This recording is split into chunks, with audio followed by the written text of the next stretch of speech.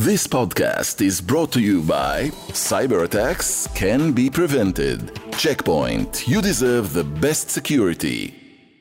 Hi, it's Annie and Jonathan. We are bringing you, for another week, a conversation that we love. And this one is with Malcolm Gladwell. And I think that it might leave you a little bit optimistic about life.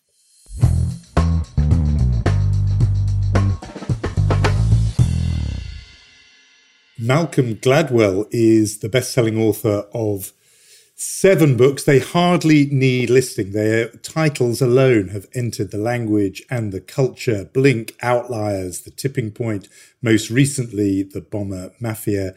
He's host of the Revisionist History podcast. And I'm going to guess perhaps the only Canadian who has mastered the Israeli pronunciation of the word chutzpah. That's my failed British attempt. He's also the co-founder of Pushkin Industries, who make the Revisionist History podcast and made not only the Foreign Policy magazine's list of global thinkers, but the Time magazine 100 influentials list, which is the place you really want to be. Malcolm Gladwell, welcome to Unholy. Thank you. I'm delighted to be here. And such a pleasure and a privilege to have you on. Thank you. I kind of want to start with the issue of success, Malcolm. And you come from a Mennonite community. You describe that as a small community devoted to service and reconciliation. They don't do honorifics, you say. And you write about how we sometimes overlook how liberating it is when culture abandons the aggressive pursuit of status markers. But having that in mind, you are unbelievably successful. And I wonder if the way that you were brought up, where it seems that modesty was the important value and competitiveness not so much, does that help? Does that push you forward, or rather the other way around? Well, that's an interesting question. I think that I think of the success that I've had as being not inadvertent, but I didn't set out to. There are some people who, you talk to the young Barack Obama when he's 30 years old. I was just reading about him the other day, and everyone talked about how he had a very clearly articulated sense of his own destiny. He was bound for glory. And there's a whole category of people who are bound for glory who have a clear conception of where they want to go, and the ability to take them there. Mm-hmm. I wouldn't put myself in that category. I would say that at no time did I ever imagine that I would be in the position that I'm in. It seems a lot more inadvertent or serendipitous to my mind than calculated. So I think, going back to your question, in the world I grew up with, the aversion was to calculated ambition, not serendipitous success, if that makes sense. It does. It's just I think of Jewish parents, which are a little bit the opposite of that. So I was not raised by Jewish parents. I was raised by when I was in school, I decided at a very early age, I think probably when I was around 10, that I would no longer show my report card to my parents. I felt that was none of their business. And they went along with this. In fact, my mother would explain to the school why, you were required to have your parents sign your report card. And she explained to them why she wasn't signing it. Well, so that seems just about the most un-Jewish mother position imaginable. Completely. So now we know the inverse of the Jewish mother is the Mennonite parent. Well, my mother, remember, is Jamaican. So we're in a Mennonite community. At the time, she was not attending a Mennonite church. So this is a kind of Jamaican chill more than it is a Mennonite. It's coming from a slightly different cultural place. Since we're talking about parents, and particularly, maybe this is a Britishism actually, pushy parents, but driven parents. You wrote recently about in the area of sport and how parents are pushing their kids into ever more serious training, even when they're very young. I mean, really little. And all about, instead of enjoyment and health, they're thinking success and achievement. And you seem to take a quite dim view of that. Parents getting the whole business of success, since we're on the subject of success, are they getting that business wrong, do you think? Well, so sports is something, if we just confine the conversation for a moment to sports, that we know a good deal about. And so there was a wonderful book written by my friend David Epstein called Range, where he talks a lot about where does excellence in sports come from. And the evidence is mounting at the moment that pushing a child very early on in life onto a very specific path in sports is a really bad idea for any number of reasons. One is that you can't tell, as a practical one, if a child seems to be gifted at tennis at the age of 5, it means nothing because their skills are so undeveloped that you're probably, what you're observing as giftedness may be a kind of fluke. You don't know what they're good at. They have to experiment with all kinds of things. Secondly, parents pushing children into sports is a really good way to undermine their motivation. That's what you end up with is burnout cases who are done by the age of 15. Then there's, a question of what, if you really want to excel at something as an adult, what you want to be doing as a child is building as broad a base of abilities as possible. Now, a lot of this stuff is very analogous to academic learning as well. You don't want to specialize at 6. That's nuts. You want to have a kind of, if you look at, so Roger Federer is a great example of this kind of, he's someone who was playing football and until well into he didn't specialize in tennis until his kind of mid-teens. And as a result, he was able, you can see the footwork he learned on the soccer pitch in his tennis. And if he was only playing tennis, he would never have had the advantage of learning a set of skills that are very valuable to elite tennis, but not explicitly learned on the tennis court, right? Now, you can say the same thing about academic learning as well. You might say of your 6-year-old that she has an appetite for mathematics, but of course, you can't tell a single thing about someone's appetite for mathematics at 6 because the mathematics you're doing at 6 has no relationship to the mathematics you would do if you were going to be a mathematician, right? Or someone who is using.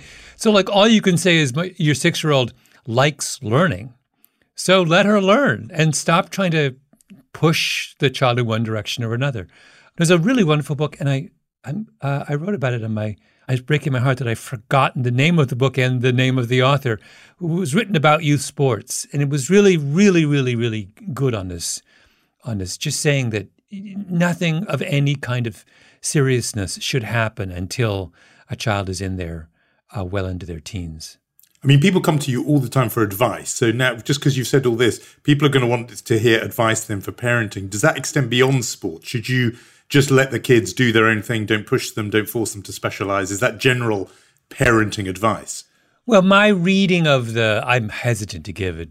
I'm a new parent and a know-nothing parent, so I'm very hesitant to give advice to anyone. But my reading of the literature, it does back that idea up that, there are a handful of things. If you want your child to be a chess grandmaster, then probably useful for them to start playing lots of chess at an early age. But who wants their kid to be a chess grandmaster? Seems like a kind of rather kind of narrow and nasty dream to have of your 6-year-old, that you want them to spend their life huddled over a chessboard. But I more and more as I've gotten older, I have come to the position that the relentless pursuit of excellence in trivial activities is pointless. The one thing I dearly hope of my daughter is that she does not want to become a champion swimmer, because that just means she's going to spend 6 hours in the pool throughout her entire adolescence and early adulthood. Why would I want someone to spend 6 hours? Same thing with figure skating. You've got to be nuts to want your child to be a figure skater. All they're doing is like getting up at 5 a.m. and practicing on some frozen rink and then falling and getting concussions. Do you know how many concussions figure skaters get? Tons of them. This idea that parents are sort of living out some kind of fantasy about their own thwarted ambitions in the lives of their children, and they deprive their children of a childhood, right? I was a big runner as a child, and I dearly hope that my daughter is a runner. But the great thing about running is 1 hour a day. You can't do more than that, right? That seems to me like I would happily endorse an activity that my daughter wants to engage in if it only takes up an hour of her day through, the end of her teenage years. That seems to me about right. That's called TikTok, Malcolm. Yes, that's right. Because when you go back, you revisit outliers, right, and you have that 10,000 hour rule, that is for someone gifted to practice and to become to excel, then that is this generation. There are 10,000 hours they have TikTok. That is TikTok, I'm kidding. That's a boomer thing to say. But the 10,000 hour rule is always sort of brought up in this context. But that was a rule in the way that I was describing it in my book. I was talking about adults pursuing cognitively complex vocations. That's what it's for. You want to be a brain surgeon, you got to do 10,000 hours of brain surgery. The idea that this should be mindlessly applied to every single thing that crosses our minds is just so absurd. People just went crazy with that idea. Exactly. I mean, in Outliers, obviously a book that crossed the whole world, and people, I think, the idea at the beginning is so clear. And you make such a good point. And I fear that what a lot of people took from the idea of age being such an important factor, is just to keep their kids in kindergarten for another year and not let them go to first grade. I mean, that could be the point of what a lot of people read into, isn't it? Yeah. The discussion, I did a podcast episode this season where I revisited this. The whole point of looking at the relative age effect, about how much someone's the month you were born in within your age cohort drives achievement. That's an issue for children who already are facing all kinds of other obstacles. You have a child from a poor single-parent home with a learning disability who also happens to be the youngest in their class, then you have a problem, right? You have a child facing a series of obstacles. The idea that upper-middle-class children whose parents are PhD brain surgeons, that child would be disadvantaged because they're 7 months younger than someone else is absurd. I mean, give me a break. We're talking about differences at the margin. And also, for that child, the consequences under a privileged child, the consequences of being the youngest in the class are probably social. They're not intellectual. When I look at parents now endlessly trying to game the system, where I live, some of the parents in a private school hold their kids back 2 years. They're graduating high school at 20. I graduated college at 20. Is no one in a hurry to get out in the real world? Are we going to extend childhood indefinitely now? I mean, the whole thing is ridiculous. Do the schools say, when they get these kids rolling up to start school age 14, do the school principals say, "This is on you, Malcolm Gladwell. You started this"? My name comes up. I mean, look, it was going on before. Did I popularize?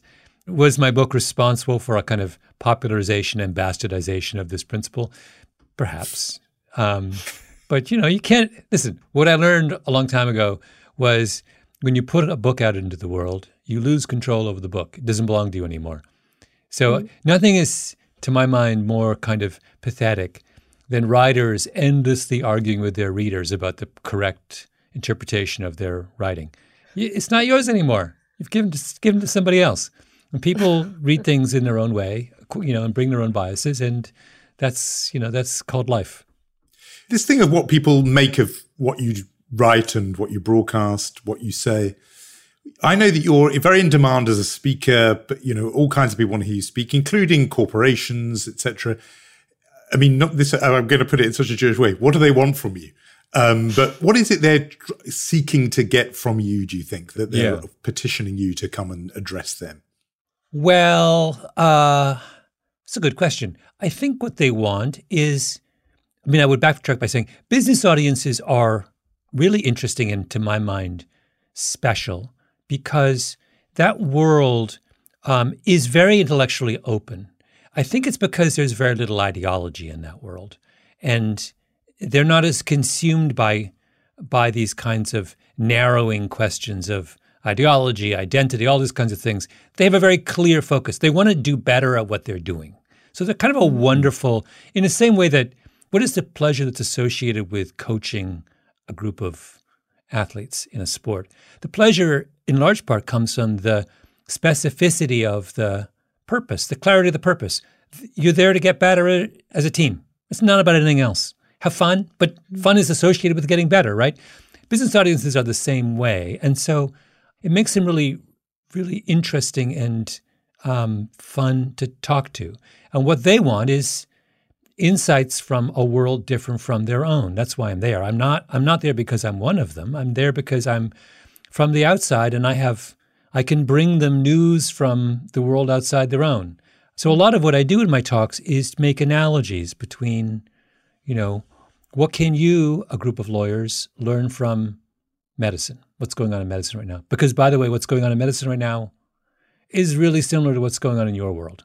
Or, what can you, a marketing person, learn from this historical example that is something I've been immersed in, which you probably, for many legit reasons, you're very busy. You don't have the time to kind of read oddball history books and draw lessons. So it's that kind of, I think that's what the appeal is. I'm taking us into different woods for a minute. And one of my favorite episodes of your podcast is titled, I Was a Stranger and You Welcomed Me. Mm-hmm. And you tell the story of your parents and a group of their friends sponsoring, essentially saving 3 Vietnamese refugees in 1979. You kind of tell the story of Canadian religious organizations telling the Canadian government, basically, why not let us, as private citizens, help or deal with small groups of people, take them into the community, take responsibility over them. It's a fascinating story. And it made me, first of all, curious, does it still happen today? And how do you juxtapose that to what you're seeing today with, for instance, Ukrainian refugees, or if we take it farther than that, anti-immigration politicians rising in Europe? I mean, how do you see that whole issue? So the practice of letting private groups sponsor refugees has been used sporadically by a number of different countries. In the United States, for example, private Jewish groups sponsored Russian Jewish refugees in the 70s, a big wave of them, and later on as well. Canada has, ever since the Vietnam War, the end of the Vietnam War, has codified this into practice. And so there is a system set up by which private groups can get together and directly contact refugees, bring them over, and they have responsibilities. They have to take care of them and do these kinds of things. The result of this is that Canada now, on a per capita basis, takes more refugees than almost any other country in the world. Australia is close, and there are moments like when Germany took lots and lots of Syrians and I think the lessons of this are really interesting. Canada has largely escaped the kind of anti-immigration wave that has swept over other Western countries. So is Australia, by the way. It's interesting that I think of private refugee sponsorships as being not a symptom of pro-immigration feeling, but a cause of pro-immigration feeling. That a lot of people's objection to taking in immigrants and or refugees is the feeling that that process is out of their hands. So that what we perceive as that is not actually an objection to taking in those from the outside. It's an objection to the form. I don't like a bunch of people in a town far from me deciding how many outsiders get let in. Yeah. It seems like that scares me. But if I ask that same person, what if you were responsible for bringing a person in and you had personal contact with them, you got to know them, and you took care of them for the first year or year and a half they were in the country? Would your feelings be different? And I think what Australia and Canada prove is that, particularly the Canadian system, is that the same person who might object to a federal response to refugees is totally on board with a community response. So maybe immigration should be localized. In America, there are as many communities that are desperately in need of newcomers as there are hostile to newcomers. So this crazy system where some people are crying out for, there are cities in upstate New York. There's a city in upstate New York, Utica, where a ton of, I believe, Afghan refugees or some others have gone, and they have had the effect, this is a dying city that's been revitalized by all of these newcomers. They love, Detroit. Look at the number of people from the Middle East who moved to Detroit in the last 25 years. That's what saved Detroit, that area. Yeah. They were being depopulated. They wanted outsiders. So it's like, this is just proof that this system makes sense at a local level. My hometown, that podcast episode was about my hometown. And my hometown is an area that had a university called the University of Waterloo, which from its inception was an explicitly international university. And so my father, who taught there, his grad students in the entire time he taught there, he probably 90% of his grad students were coming from another country, India in particular. So you had a community that evolved as a very cosmopolitan place. And so it has also now, 20, 30 years later, become a place where refugees have come overwhelmingly. Why? Because they're practiced in the art of welcoming outsiders. It's something you need to practice. And if you give people a chance to practice it, they don't get worked up about it. They understand, oh, this has changed. My brother had this lovely line. My brother was a high school, I talk about it in the episode, he's a high school principal, and 25% of his school was refugee kids, 25%. And he talked about how, I said, well, did that scare or freak out some of the parents? It's like, no, actually, because their child will come home and he said, show and tell is so much more interesting when 25% of you, and like the parents understood that their kids were getting the advantages of a cosmopolitan education that they never imagined they would get living in small town Ontario. Like, I mean, you could go to New York City and kids don't get exposure to those kinds of cultures. And how can you not, as a parent, be thrilled by that? It's fascinating. There's so much interesting about that. I'm just thinking about in Britain, still mythologized 80 plus years later, is the Kindertransport, the 9,000 or 10,000 children that came to individual families. And maybe that's because of your point about agency, that if people feel that their household, their family took in immigrants, or refugees, or that is so different from a top-down policy. I do wonder, though, that you mentioned Canada and Australia. What part does it play that those are two very big countries with not very many people? Well, but I've always, it's misleading, right? Because there are two very big countries, much of whose territory is uninhabitable.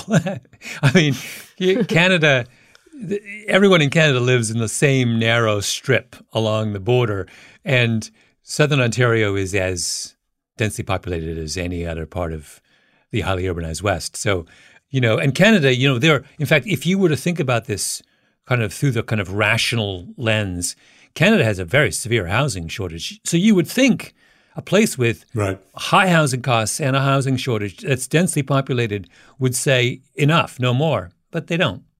So I suspect that there's something more important going on here than simply a cold reading of someone's economic or sociological circumstances.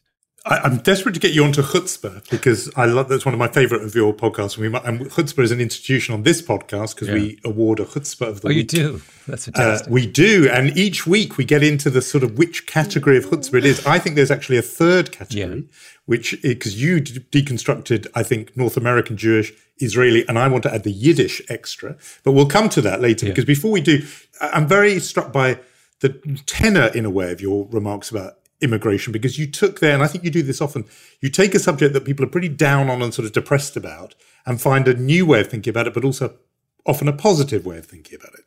And it's sort of an obsession of mine at the moment. As we speak, I'm in the United States. We haven't yet, as we speak, had the results of these midterm elections, but amid midterm elections that have at least half the country unhappy. Mm-hmm.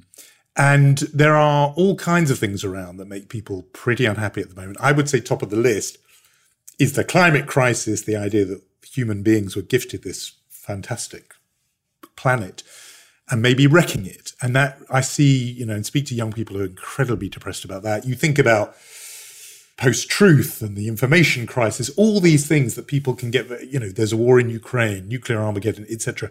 How is it, do you think, and I'm aware again that people keep coming to you as a sort of sage and guide, as if it's almost a religious role, but how is it we can feel some kind of hope through this period, which maybe it's just me, but I feel it is an exceptionally despairing period for people, more than it was 10, 20 years ago. But how do you advise us? Well, or how do you get through it yourself? Every time I pick up a history book, I feel better about the present day. I've just been writing this book about the African-American community in Los Angeles in the 1930s and 40s. If you were black and you lived in LA in 1945, you could not live outside of a narrow strip of land around Central Avenue. When I say could not live, if you tried to go to the beach, you get arrested.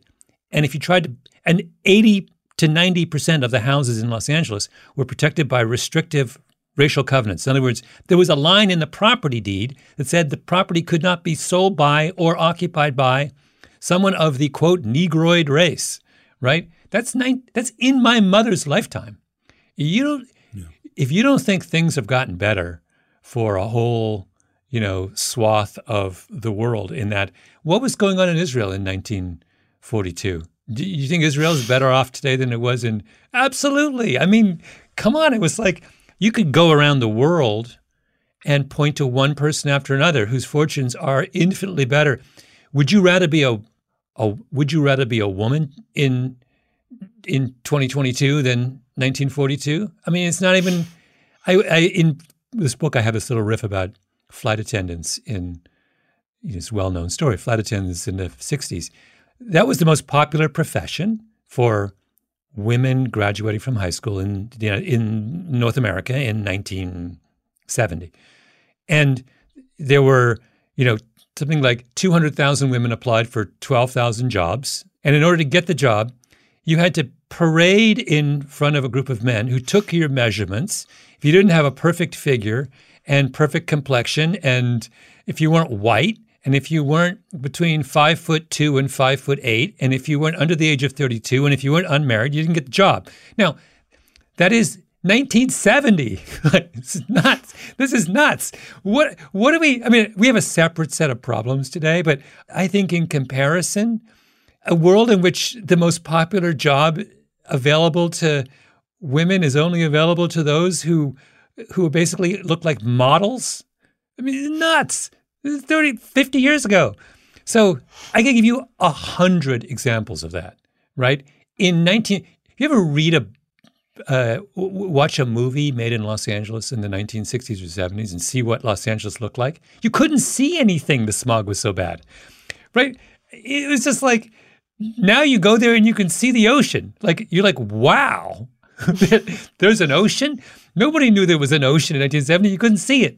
So I realize that climate change today seems like much more of an existential threat, but I don't know. I would happily trade the problems of yesterday problems of today for the problems of yesterday. Because I love all that, and I buy completely the idea of progress, but I think the climate crisis is a different category because it says all of those things are true, everything you've said, but this is the one that could sort of void all of them, because we may just have made a habitable planet uninhabitable. Yeah, I do. So I think of the arms race model is a very useful one. So there is an ongoing arms race between our problems and our capacity to solve our problems, right? And we get very fixated on the accelerating pace of our problems and forget that our ability to solve problems is also accelerating. And the question is, who's accelerating faster? I continue to think that our problem-solving capabilities are accelerating faster than our problems. So COVID is a great example. I mean, man, it took 50 years to get a polio vaccine, and it took 3 weeks to get a COVID vaccine. Now, if you don't take some – so we have, just as we did 100 years ago, an ongoing fear of species-threatening, viral outbreaks, species-ending but I'd say we're an awful lot better equipped to deal with that threat today than we were in the past. I have faith that we'll come up with something. If electricity becomes essentially free, which is not an outrageous thought, that energy could become essentially limitless and free in the next 20 years. It's not an impossible thought. Then you can do all kinds of things that you couldn't imagine doing before. Maybe, the big problem with removing carbon from the atmosphere is that it takes a lot of energy. Well, if we have infinite energy, maybe it's not a problem anymore. I don't know. My point is, I don't know anything, but none of us do. Like, we act as if we're going to be standing in one place in terms of our technology and our understanding. And we're not. We're racing just as fast as we can. And let's not forget that, right? I'm going to ask one more thing from the concern side of this conversation. It's not only climate change and global warming that threaten us, and maybe 50 years ago threatened us less. It also appears like disinformation or fake news, just plain lies, have the longevity like never before. And that one of the things that ails us as a society is that people can say the most egregious lies and have a huge audience. I'm just not sure that was true in the past. Well, no, one of the causes of our current dissatisfaction is that we've forgotten that what has changed in the world is that cranky people on the margins now can make themselves heard really efficiently. Mm-hmm. Historically, the cranky person they stayed in their basement and you saw them walking around the neighborhood and they told you their crazy theory and they went back to their basement. But now they can tell the world about their crazy theories. And that's not evidence that there's more crazy, cranky people. It's just evidence that the crazy, cranky people have a megaphone now. The single most absurd symptom of our current times is that people can read their Twitter feed and think they're getting a representative sample of the way the world thinks. This is just the dumbest. This is like the latest, dumbest iteration of this crazy obsession with Twitter that's been going on among educated people now for 10 years. Remember there was a line that Twitter was going to save us all. Remember Arab Spring? Arab Spring is going to completely bring democracy to the Arab world. And what is the cause of this extraordinary revolution? It'll change everything. Twitter. Literally, that was an argument that very intelligent people made 10 years ago. It was complete nonsense at the time. And by the way, I wrote an article for The New Yorker saying it was complete nonsense. You would not have believed the abuse I got at the time. Of course, what happened? Twitter didn't change anything. Twitter's just a dumb thing that we invented to give, all kinds of cranky voices like a microphone. So it's like, don't worry, it might shut down soon. And you know what? Nothing will change. But my point is that we've done a really good job at inventing discontents. That's what's happening here, right? We're getting really ingenious about finding ways to be unhappy, and I just think we need to stop that and put our energies towards finding ways to be optimistic. So if we are on that topic, I'm dragging you back to the Jewish world because, again, one of my favorite episodes of Revisionist History is titled Generous Orthodoxy. And you describe your community. Again, you say that they are small in number, close-knit, came to North America after persecuted in Russia. The joke is that they're basically Jews who farm. Yeah. Your words.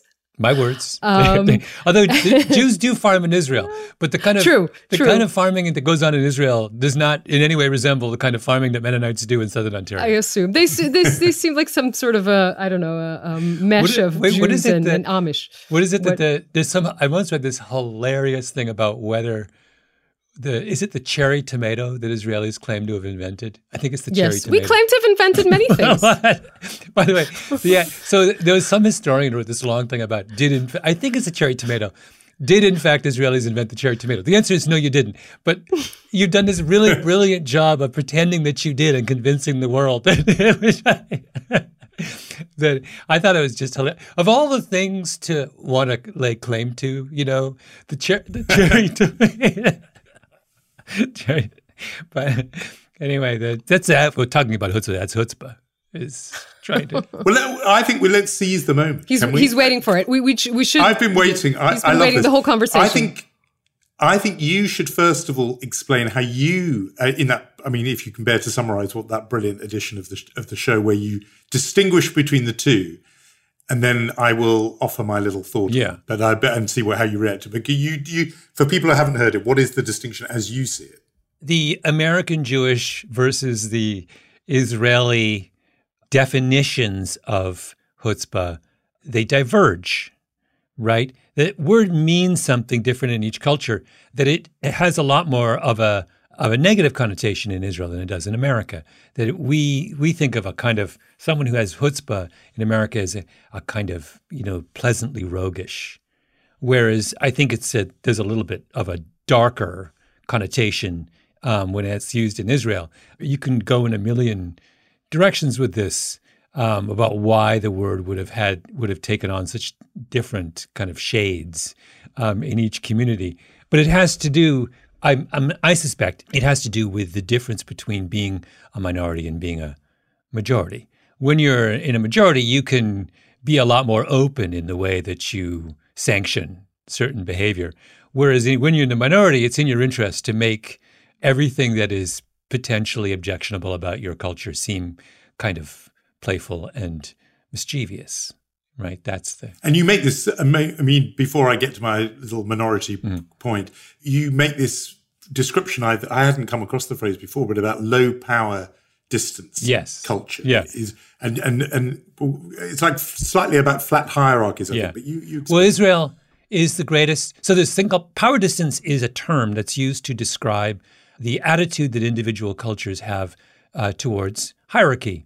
So a high power distance culture would be a culture that's obsessed with status, where, France is a classic high power distance culture where the president rides around in a massive limousine and lives in a palace and is attended on by tons of servants. And Israel is one of the lowest power distance cultures in the world. And my favorite example of this, and this will mean something to both of you, is someone was telling me a story about a problem that one of the problems that the Israeli army would have when they were doing patrols in sort of contested territory is it's really, really hard for the person who's in charge of the unit on patrol it's the middle of the night, right? Is getting people to shut up.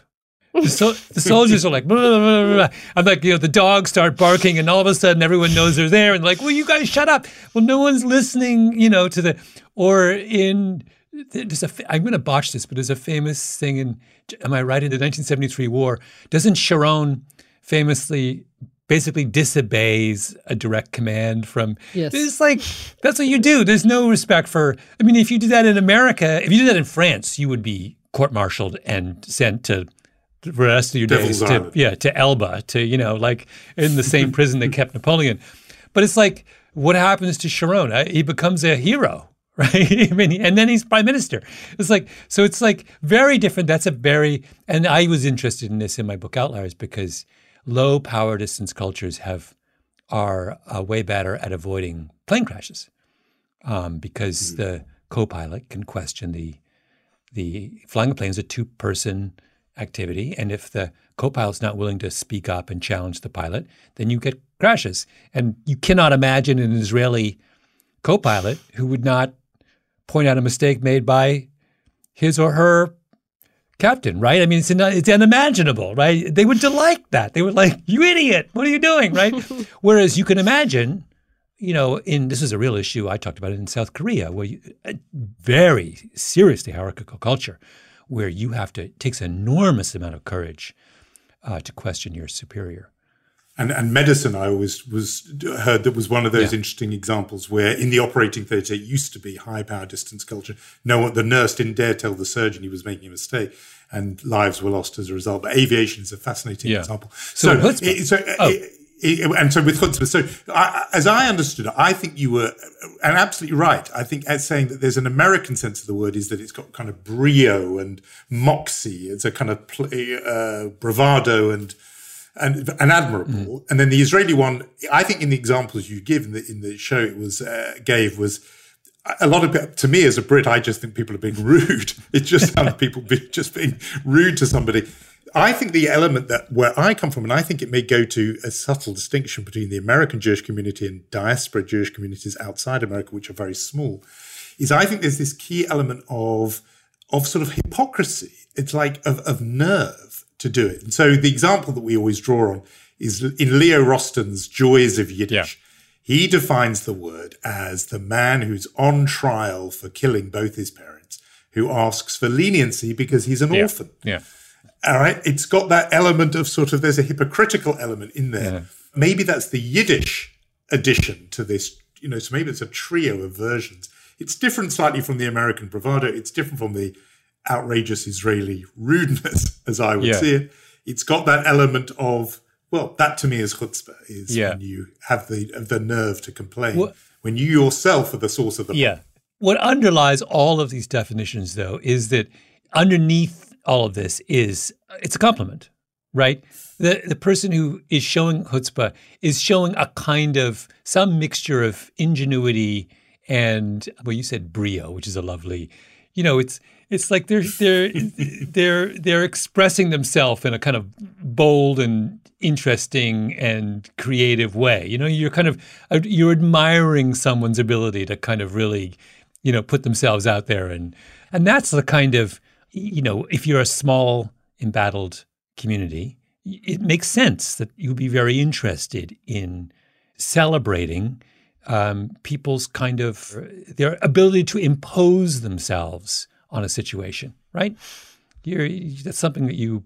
It's funny because I've been writing this book about, like I said, about African Americans in LA, and I'm really interested in the strategies that small embattled communities, marginalized communities use when they're trying to express their anger, right? So, and you have a variety of very different strategies available to you, and you can do the same kind of analysis with, I think, with Jewish groups in the world, that you have chutzpah is a strategy for dealing with your marginalized status. So is humor. Humor is a subversive strategy that you learn. If you look at, I was talking recently about someone about American comics. It is, if you made a list of the top most successful American comedians of the last 25 years, you'd be very hard-pressed to find more than a handful who came from white American Protestant culture, the dominant culture. No one comes from the dominant culture. They're all African-American or Jewish or, they're all outsiders. It's because if you come from the dominant culture, why would you ever need to develop any kind of subversive skills, right? There's no reason. You're getting everything you want, right? So it's sort of interesting. You talked a little bit, and it connects to our, what did you call it, Jonathan? Outrageous Israeli rude behavior. Well, in the example that Malcolm gave, in the show, I thought it was just rude. I'm kidding. I was connected to Malcolm. You discussed Israeli satire in general, and Israeli satire, and you talked about Eretz Nehederet, which is our brilliant satire program, wonderful country. You talked about the fact that Israeli satire really, does use comedy to land a massive blow. And I think you're right about that. And I was thinking about this week because after the elections here in Israel, and don't worry, I'm not trying to drag you into the quagmire of Israeli politics, but there was this skit of Eretz Nehederet that kind of got a lot of traction here and a lot of flack. It was a few weeks ago, and they took the far-right leader, Itamar Ben-Gvir, and they threw the character on stage, and the music in the background was Springtime for Hitler, which is very gutsy. Yeah. It was a very powerful skit. They have a lot of guts. Again, a lot of people liked it. A lot of people didn't. At the end of the day, Itamar Ben-Gvir is the third largest party in Israel. So it does, I just it reminded me of that question of how powerful satire can be. At the end of the day, did you actually get the effect that you wanted or just the opposite? I mean, it's something that I'm sure that, we Israelis are struggling with a lot. Yeah. I think that the mistake, thinking back on this, you're referring to an episode of Revision History that I did, I think in the very early on, first or second season. And reflecting on it, I think the mistake that we make in evaluating satire is in trying to figure out what effect it had on the culture. And I think, sometimes it clearly does have an effect, sometimes it doesn't. That shouldn't be the metric that we use to evaluate. Sometimes the most effective satire is satire that doesn't even have any effect at all. That simply what it's doing is it's transgressive. You can transgress in a productive way without having an immediate impact on the world around you. Sometimes those kinds of creative transgressions that can instruct in sort of subtle long-term ways, can change conversations in a way that we can't really measure, can create opportunities for others who are watching. There's a variety of things that are of benefits from that are unmeasurable. And so I worry sometimes that people say, because the immediate impact of that sketch or skit was counterproductive, or because many people were offended, or because this or that, it shouldn't have been done. And I sort of think, no, I think comedy should be the place where you can try virtually anything. And let's not get caught up in this game of treating it as if it's a social policy or an economic intervention where we can do cost-benefit analysis on its impact. Or let comedians try and save the world. Yeah. Just because it's about comedy and the risks of it, I want to ask you about one of my favorite pieces of your writing, which is the story you told for The Moth about your friend Craig and the wedding toast you did for him, which was an attempt at comedy. Yeah. You satirized. As I understand it, he had a kind of controlling girlfriend who became his wife, and you sang a song which was, instead of my way, it was he's doing it her way. And the relation, so my question is, I think the story you tell is that it ruined a friendship, but have you ever made it up with Craig, and did the act of making a joke about it and then a story about it, telling the world about it, so that I know about your friend Craig, did that make it worse? Did that compound the offense, or have you got over it? No, so just, there's many, many levels here of, so the story that I told about this wedding toast was in minor ways, was itself a kind of an elaboration. It didn't exactly go down as I said. In some ways, actually, it went down worse. But and the names were changed. Did someone die? And certain kinds of identities were shielded. It is possible that you could have known the parties involved and not recognize them unless you went to the wedding. But of course, you completely recognize what happened. The backstory is that I went to a little college in Canada called Trinity College, which this is no longer the case. But when I went there, it was a small residential college of less than 1,000 people, very, very close-knit, had a long-running tradition of this kind of humor, of this kind of bracing, exceedingly self-critical humor. In fact, there were a series of college institutions that were created and would put on performances, several performances a year, where everyone would show up and the one person after another would just be raked over the coals in what was hopefully so there was this rich tradition of you were supposed to take it, and we felt there was some benefit in being held up to comic scrutiny in front of your peers. So Craig, the groom in this, who was the subject of this song at his wedding, ran that college institution. So he had dished it out for an entire year and had made had been responsible for making vicious fun of countless people. So that's the context. So when he got married, it was our occasion to turn the tables on him, right? So I left that out of the story because I thought it was too complicated.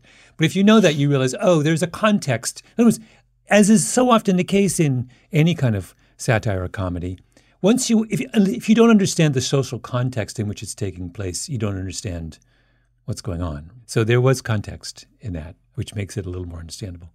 But the wedding was ruined. That's true. I can sing you the song if you like. Go on. No, you do. You do it very well. You perform the song as well. Just one line. Go on. Give us one line. Well, it was a play. It's astonishing how easy I am to convince on this. So it was a play on My Way by Frank Sinatra. And remember the line in Friends, success, mistakes, I've made a few, in fact, a lot. The list is... So this is a song about this guy getting married, and one of the jokes is he was a real ladies' man. So our version of that was, girlfriends, I've had a few, in fact, a lot. The list is endless. And then his wife, we said, was named Liz. But Liz is a woman, that's true. And she set him straight, and now he's friendless. Went on like that. Oh dear! I wonder why you think you ruined the wedding. Exactly. It's like, it's not vicious. It's clearly a joke. Funny. In every relationship requires the parties to the relationship to discipline their appetites once the marriage begins. I'm interested in the question of podcasting and being an author and being in a solitary room and writing your own words, and then suddenly having this enterprise that is a collaboration, really. And not only this, but also sort of the audiobooks, the Paul Simon, The Miracle and Wonder, and even the Bomber Mafia, which you, first of all, published as an audiobook. Talk to us a little about that, about your audio adventures. Well, it changes the way you tell stories. So what we've been doing with our audiobooks and is the same thing we do with our podcast, which is it's more of an audio documentary than it is a kind of straight narrative. So you hear the tape wherever possible of the people that I'm talking about. So it changes. So you tend to, first of all, it means on a kind of storytelling, you're drawn to stories where there is tape. You also have, for example, in my book that I'm writing about Los Angeles, there's a song that was the number one song in the United States in 1946 called Open the Door, Richard, which you should Google or YouTube. It's this unbelievably infectious, brilliant, hilarious, way, way before its time song. You could put it out today and people would think it was a contemporary song. And it's a very complex allegory about civil rights. If you listen to it, you think it's about a drunk black guy on the street knocking on the door, trying to get his roommate to open it. But in fact, it's a story about, let me into this world. I'm outside, it's cold. What do you wake up. I want in. And if I was writing a standard book about Los Angeles, I wouldn't even have mentioned the song. It just wouldn't have occurred to me. But now I know that I'm going to be doing an audiobook version, which is going to have real audio, and I'm going to be playing the song. And when you hear the song, not only do you have an insight into its double meaning, but you're also moved because it's so brilliantly done. And when you understand, oh, this is about a community of people who are outside in the cold. And the only way they can express their anger is in code. And it's like, in listening to that song, you get it. You're like, oh my God. They could have screamed and shouted, but they couldn't even do that. They had to dress it up. There's a version with Count Basie, one of the brilliant jazz musicians of that era.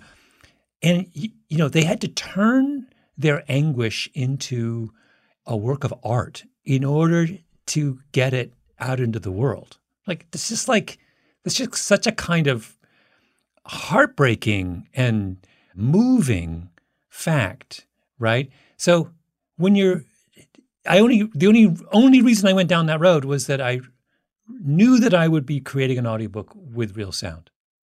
We're almost out of time. In our last 60 seconds, I just want to again ask you something about podcasts. The late Rabbi Jonathan Sacks said that Judaism was an auditory culture about hearing and listening. Core prayer, Shema Yisrael, Hear, O Israel. What does it say about, and he said that was a contrast with the fact that all around was visual culture, television, the video image, etc. How do you explain the fact that podcasts, audio, have been such a success in a culture that is drenched in the visual? Well, maybe all of our listeners are Jewish. That would explain. Ours, maybe. I'm not so sure about yours. But, because there are so many, there's practical reasons that audio works in contexts where video doesn't. Walking down the street, commuting, driving your car. But more than that, it's so much more emotional.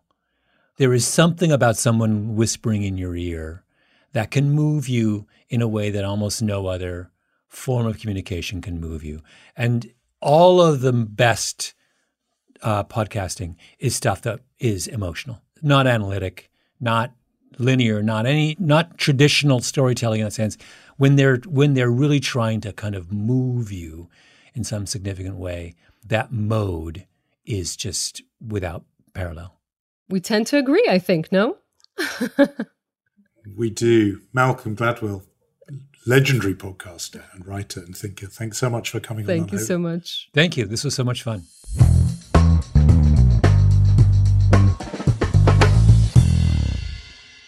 So one of our very favourite unholy conversations there with Malcolm Gladwell. You can see why we loved it. Personally, I just love the bit when he sings. That's for me an absolute treat. I keep going back to that. Hope you've enjoyed it. Hope you're having a good break wherever you are. If you are having a break, we will see you for a regular episode next week. This podcast is brought to you by Cyber attacks can be prevented. Check Point. You deserve the best security.